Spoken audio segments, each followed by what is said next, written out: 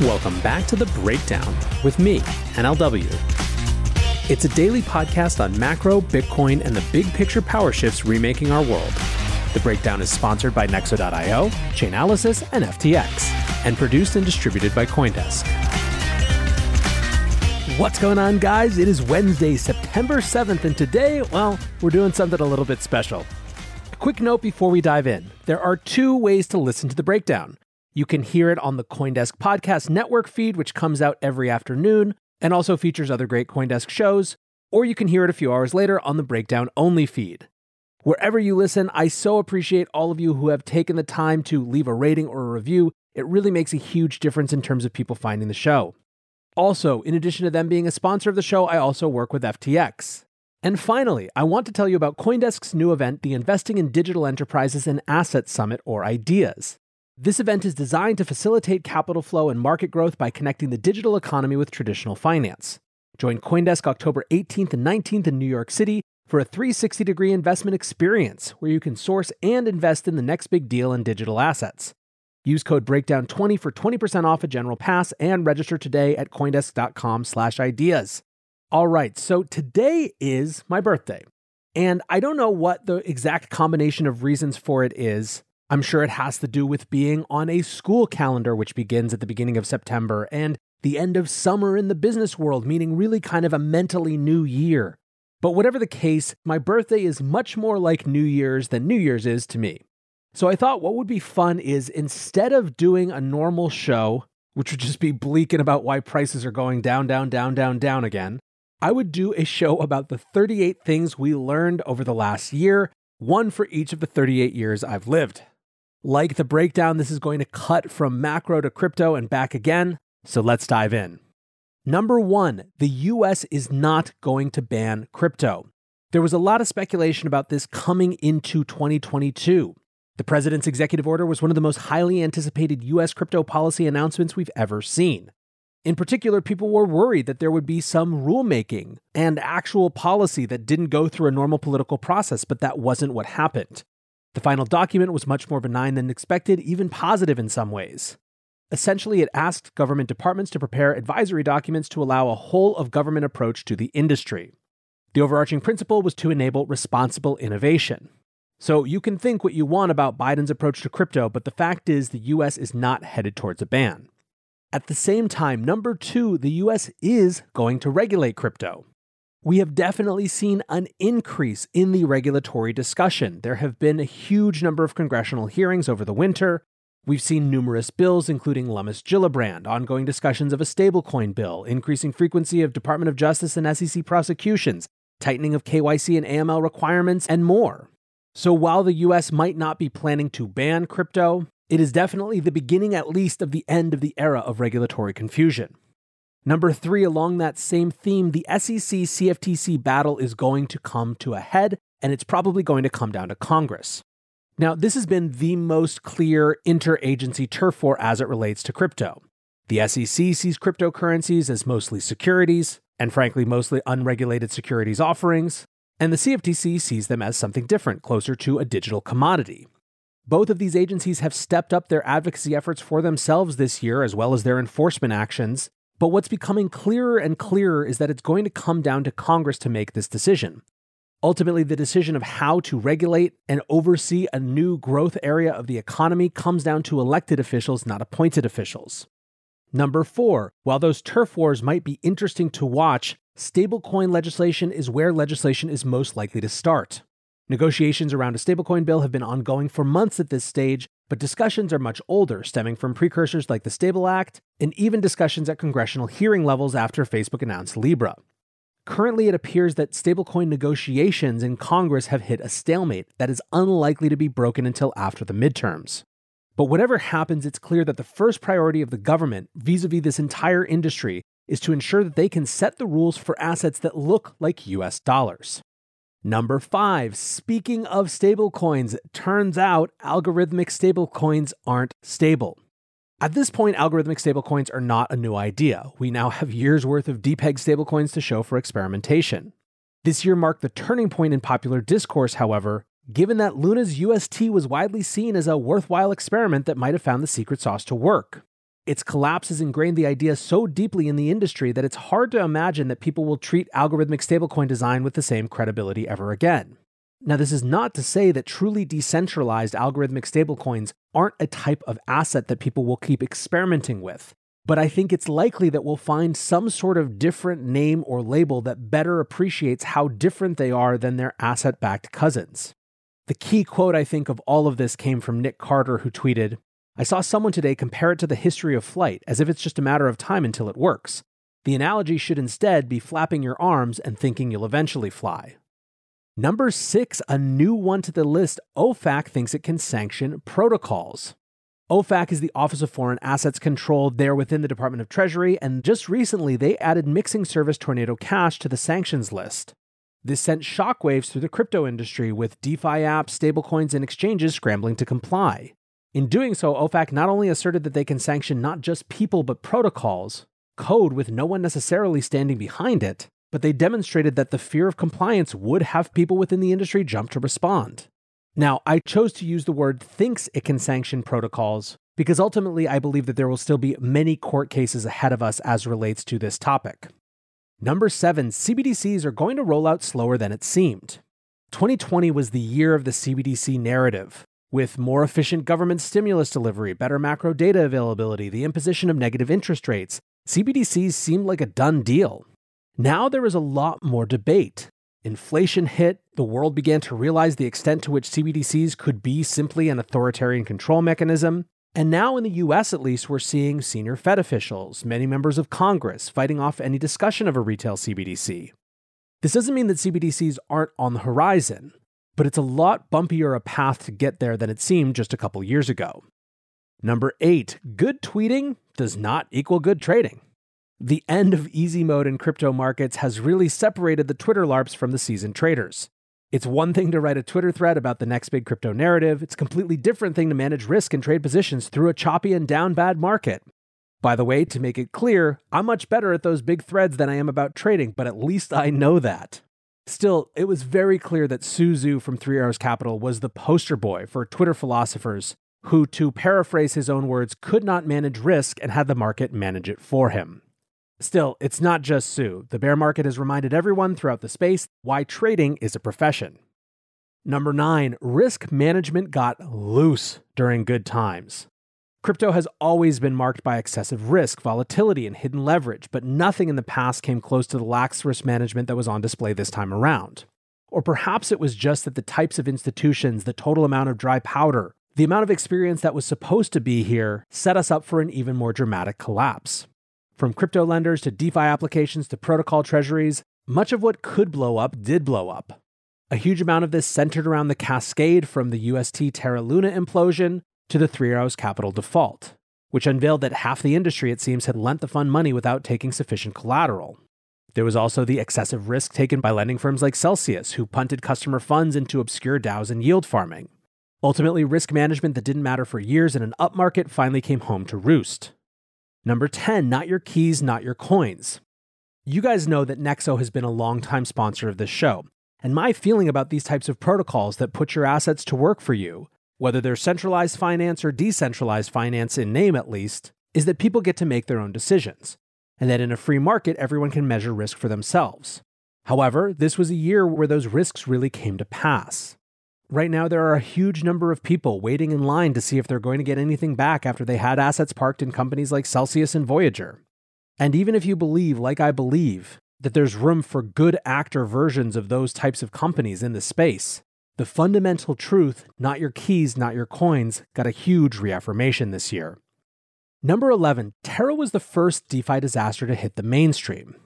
Now, the reason I say that is that a lot of the failures that DeFi had experienced before, the hacks, the exploits, etc., in those events, the losses were limited to an extremely enfranchised group of people who really did know the risks involved. I've long said that the sandbox that DeFi had because of the high technical barriers to entry made it much less risky overall.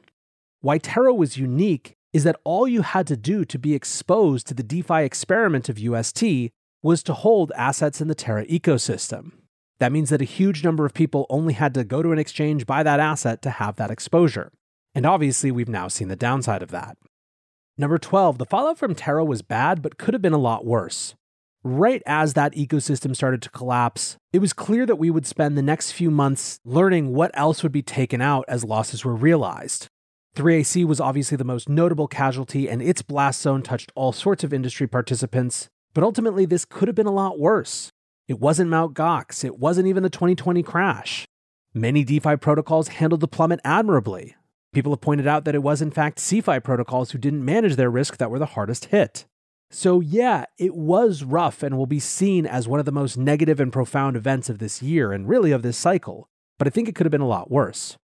13, crypto doesn't have bailouts, it just has capitalism. One of the things that always makes me chuckle is when a political opponent of Bitcoin and crypto says at some point the industry is going to come knocking on Congress's door looking for a bailout.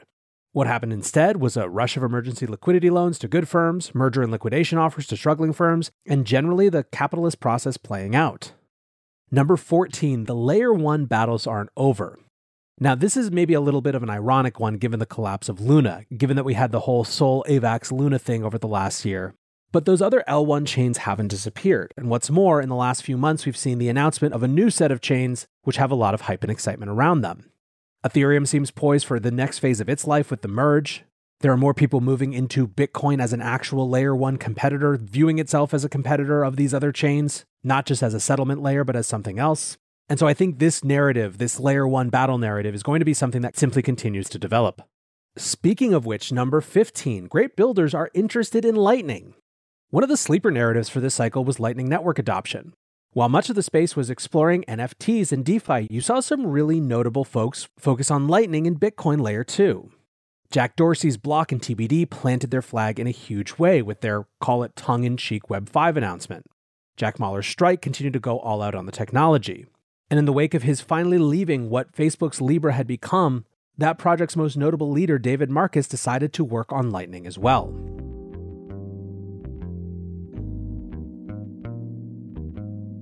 Nexo is a security-first platform built for the long run with everything you need for your crypto.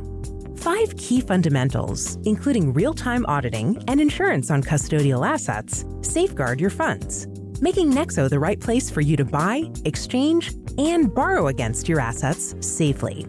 Learn more about Nexo's reliable business model and start your crypto journey at nexo.io. That's nexo.io. Eager to make more informed decisions around crypto? Chainalysis is here to help. Chainalysis demystifies cryptocurrency by providing industry-leading compliance, market intelligence, and investigations support for all crypto assets. For organizations like Gemini, Crypto.com, and BlockFi. Gain unparalleled visibility and maximize your potential with the leading blockchain data platform by visiting us now at chainalysis.com/Coindesk. The breakdown is sponsored by FTX US. FTX US is the safe, regulated way to buy and sell Bitcoin and other digital assets, with up to 85% lower fees than competitors. There are no fixed minimum fees, no ACH transaction fees, and no withdrawal fees. One of the largest exchanges in the US, FTX US is also the only leading exchange that supports both Ethereum and Solana NFTs. When you trade NFTs on FTX, you pay no gas fees. Download the FTX app today and use referral code BREAKDOWN to support the show.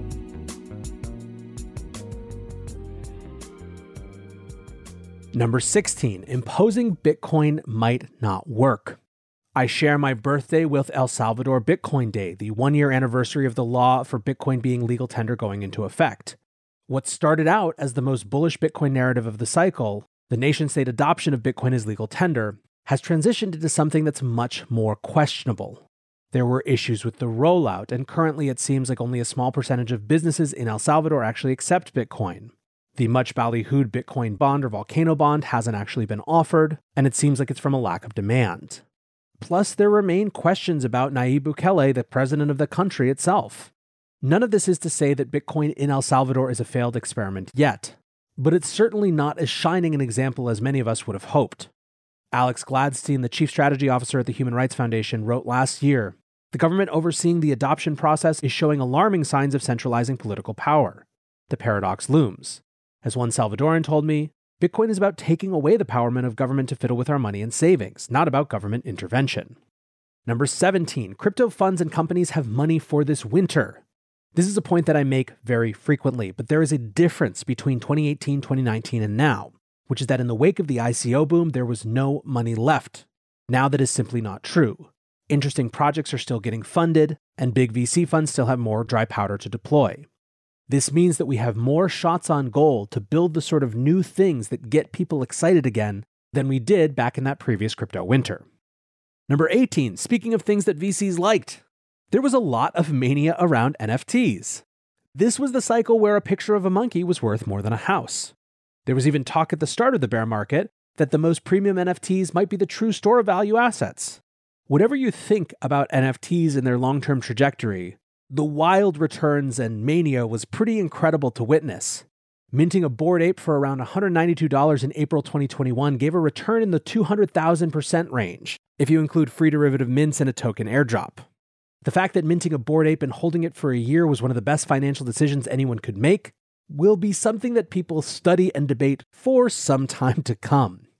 Still, number 19, and I think this is notable, people aren't just abandoning NFTs like they did with ICOs. When the end of the ICO boom hit, people absolutely washed out of that space. That's not exactly the case with NFTs. There are many reasons why people could be actually excited about the technology and what it means to have true digital ownership. It could be the fact that they're more like art than securities and that people genuinely care about their collections. It could be that people really are in it for the community and that they think there's a long-term future for the communities they've chosen. It could just be a question of illiquidity. But either way, my prediction continues to be that NFTs post this crypto winter, whatever happens, are going to come out a lot stronger with a lot more interesting ideas than this first PFP cycle. Number 20, one of the reasons for that is that NFTs are one of the first discrete crypto breakouts. And what I mean by that is that many of the people who were in NFTs never really cared about the debates between Bitcoin and Ethereum or anything else like that. It's the first time since I've been in crypto that I saw an entirely new group come in with a totally different set of ideas and priorities that didn't cross over into the rest of the industry. Number 21, big companies are going to compete for the metaverse. This one seems obvious, but if we needed to put an exclamation point on it, the fact that Facebook changed its name to Meta couldn't make this clearer. At the same time, seeing what the beginnings of Facebook, now Meta, sees as its Web3 strategy has made a lot of people reaffirmed in the reason why they want an open, not a controlled, centralized metaverse. Number 22, the crypto industry is getting a lot more comfortable with using legal means to achieve its goals. Before this cycle, crypto lawsuits were few and far between, and crypto lobbying was almost non-existent. This year, we're obviously seeing a ton of lobbying from lots and lots of different types of organizations. And even more than that, more companies willing to avail themselves of the legal system to get answers. The Tornado Cash sanctions, for example, seem to be resulting in multiple parties using the legal system to assert the right to use the privacy tool and question government overreach. In short, the industry has moved from quiet, unless you're on Twitter, civil disobedience, to loud and direct legal challenge.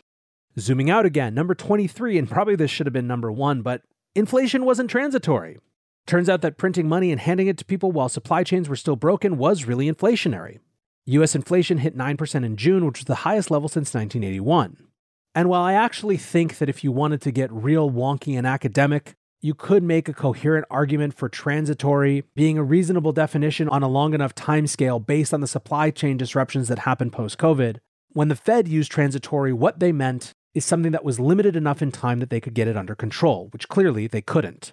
The famous quote on this from Jerome Powell from recently was, "I think we now understand better how little we understood about inflation." Number 24, fighting inflation is harder and more painful than just not getting it in the first place. This is one of the most classic examples of an ounce of prevention is worth a pound of cure that we've ever seen. Almost 6 months have passed since the start of the Fed's fight against inflation, and we've only recently reached somewhere close to what they call a neutral interest rate. The West is learning again what high inflation means, and it is uncomfortable. Number 25, one of the most depressing ones on here. Large-scale traditional warfare is still possible. The post-Cold War era has been a time of relative peace for the Western coalition, with differences settled via trade negotiation and economic competition. Of course, that's not true around the world, but coming into this year, the idea of a Western European country invading one of its neighbors seemed nigh unthinkable. The invasion of Ukraine ended that complacency, as the West had to ponder nuclear annihilation and kinetic warfare against peer military forces for the first time in decades. Among other things, this put armed conflict against China decidedly back in the considerations list, and because of that, the world got a whole lot more dangerous in the last year. Number 26, war and response have hastened deglobalization. The world has been deglobalizing for a while, and we saw a hastening of it during COVID, when the shortage of medical supplies made us really ask questions about globalized supply chains, but certainly now, with the sanctions of Russia, that has gone to a whole new level. We are reconsidering everything from food to computer chips for this new environment. Number 27, DAOs can do cool things but still be outbid by Citadel. DAOs are still really looking for the thing that makes them click for normal people, and the Constitution DAO was pretty close. The community raised like $40 million in a couple weeks and narrowly missed out on winning an auction for an original copy of the US Constitution. They were ultimately foiled by Ken Griffin, the CEO of Citadel, who seemed armed with knowledge of the DAO's maximum bid because, of course, it was transparent. I still think that the fundamental use case of DAOs as a fundraising mechanism is where they get disruptive, but we're still waiting for that real breakout moment. Number 28, institutions haven't abandoned crypto in the down market. This is something that a lot of people anticipated, that institutions would just turn heel and run as soon as things got bad. However, we've seen what I call a quiet post-narrative institutionalization, where companies like BlackRock keep pushing forward with their integration of crypto assets. It seems pretty clear that they're gearing up for the next cycle, which means they assume there's going to be a next cycle. Number 29, Bitcoin remains somehow bipartisan. In an increasingly divided and partisan political landscape, Bitcoin and crypto policy seems to be one of the few topics where party lines aren't strictly going to determine how people think about things. The Lummis-Gillibrand bill is the hallmark of this effort. But even before that, we saw good faith congressional hearings with reasonable questions and discussions from people from both parties. Number 30, the dollar can and will be weaponized. Although it's faded somewhat into the background of our discourse now, the sanctioning of the Central Bank of Russia's dollar reserves is one of the most brazen weaponizations of the dollar in history. What was once a hypothetical consideration for antagonist states is now a reality that must be planned for. What the implications of this change will be are yet to be seen. Number 31, it's not just Bitcoin on the balance sheet. Elon takes back a lot of shit. This one I'm just laughing at because obviously Elon was one of the heroes and villains of the pandemic-era Bitcoin rise. He was a hero when Tesla announced the big Bitcoin acquisition, and a villain just a couple months later when Tesla seemed to walk it back and said they no longer accept Bitcoin for Teslas due to ESG concerns. Given now that Musk's very public bid for Twitter has also done the round tripper, with them now fighting it out in court, it's an open question of whether this guy ever actually means anything that he says. Number 32, Goblin Town over supercycle. Crypto is a narrative-driven industry, and the most hopium-filled narrative of the last year was the supercycle. It was the idea that increased adoption would drive a feedback loop, causing more and more adoption. Obviously, this year we have learned very clearly again that prices can and will fall, and we have not lost down cycles as part of our markets as well. Instead, we have been living, and depending on who you are, thriving in Goblin Town. Number 33, crypto games have promise but are yet to find their shining example.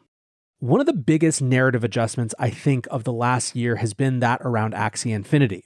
It went from the promise of fulfilling basic income needs to, quote, a type of digital sharecropping, to quote Nick Carter. Now, I think that there's still a ton of opportunity in this space. There are more teams with gaming experience than ever building crypto-based games, but as close as Axie seemed to have been to some, it really wasn't that breakout moment. Like I said, though, I still think there are going to be more shots taken in this space. Crypto.Us writes, 80% of the developers I talked to at Gamescom are building Web3 games. They're not announcing it publicly because the audience isn't ready yet. The NFT hate is still high. Gamers will eventually change their mind. Next bull run will be all about crypto gaming. Number 34, Bitcoin mining is extremely resilient. Right around this time last year, we were starting to see how the hash rate had migrated from China after the Bitcoin mining ban there. That was one example of resilience. Over the last year, we've also seen another version of resilience, which is that there is a growing and dynamic political dialogue around Bitcoin mining that is not just about why it should be allowed because of free markets, but is also for how it can become a supporting part of green energy goals. I believe that both the real world and the political resilience of Bitcoin mining will continue to drive positive outcomes for the Bitcoin space for years to come. Number 35, all markets are going through a great repricing. A decade of suppressed interest rates pushing the world into the everything bubble where valuations were mostly a function of liquidity and meme stocks dominated the landscape has now come to an end. Analysts everywhere are scrambling to revise pricing models to reflect fundamentals and reality, again across all asset classes. The question is, after inflation, will this great repricing stick? Number 36, we're at the beginning of a new cycle, not the end of a bear. The story of the markets over the last year has been the bullish dip buyers against the structurally bearish. Every time a Fed statement could be taken as dovish, markets ripped. It's becoming more clear that this isn't a brief bear market to cool off. This is the start of a longer and more difficult economic cycle than has been seen in a generation. Number 37, the merge is actually happening. More than 6 years after Vitalik Buterin first laid out plans to transition Ethereum to proof of stake, the merge is finally happening sometime next week. The testnets have tested, the validators have validated, the developers have developed.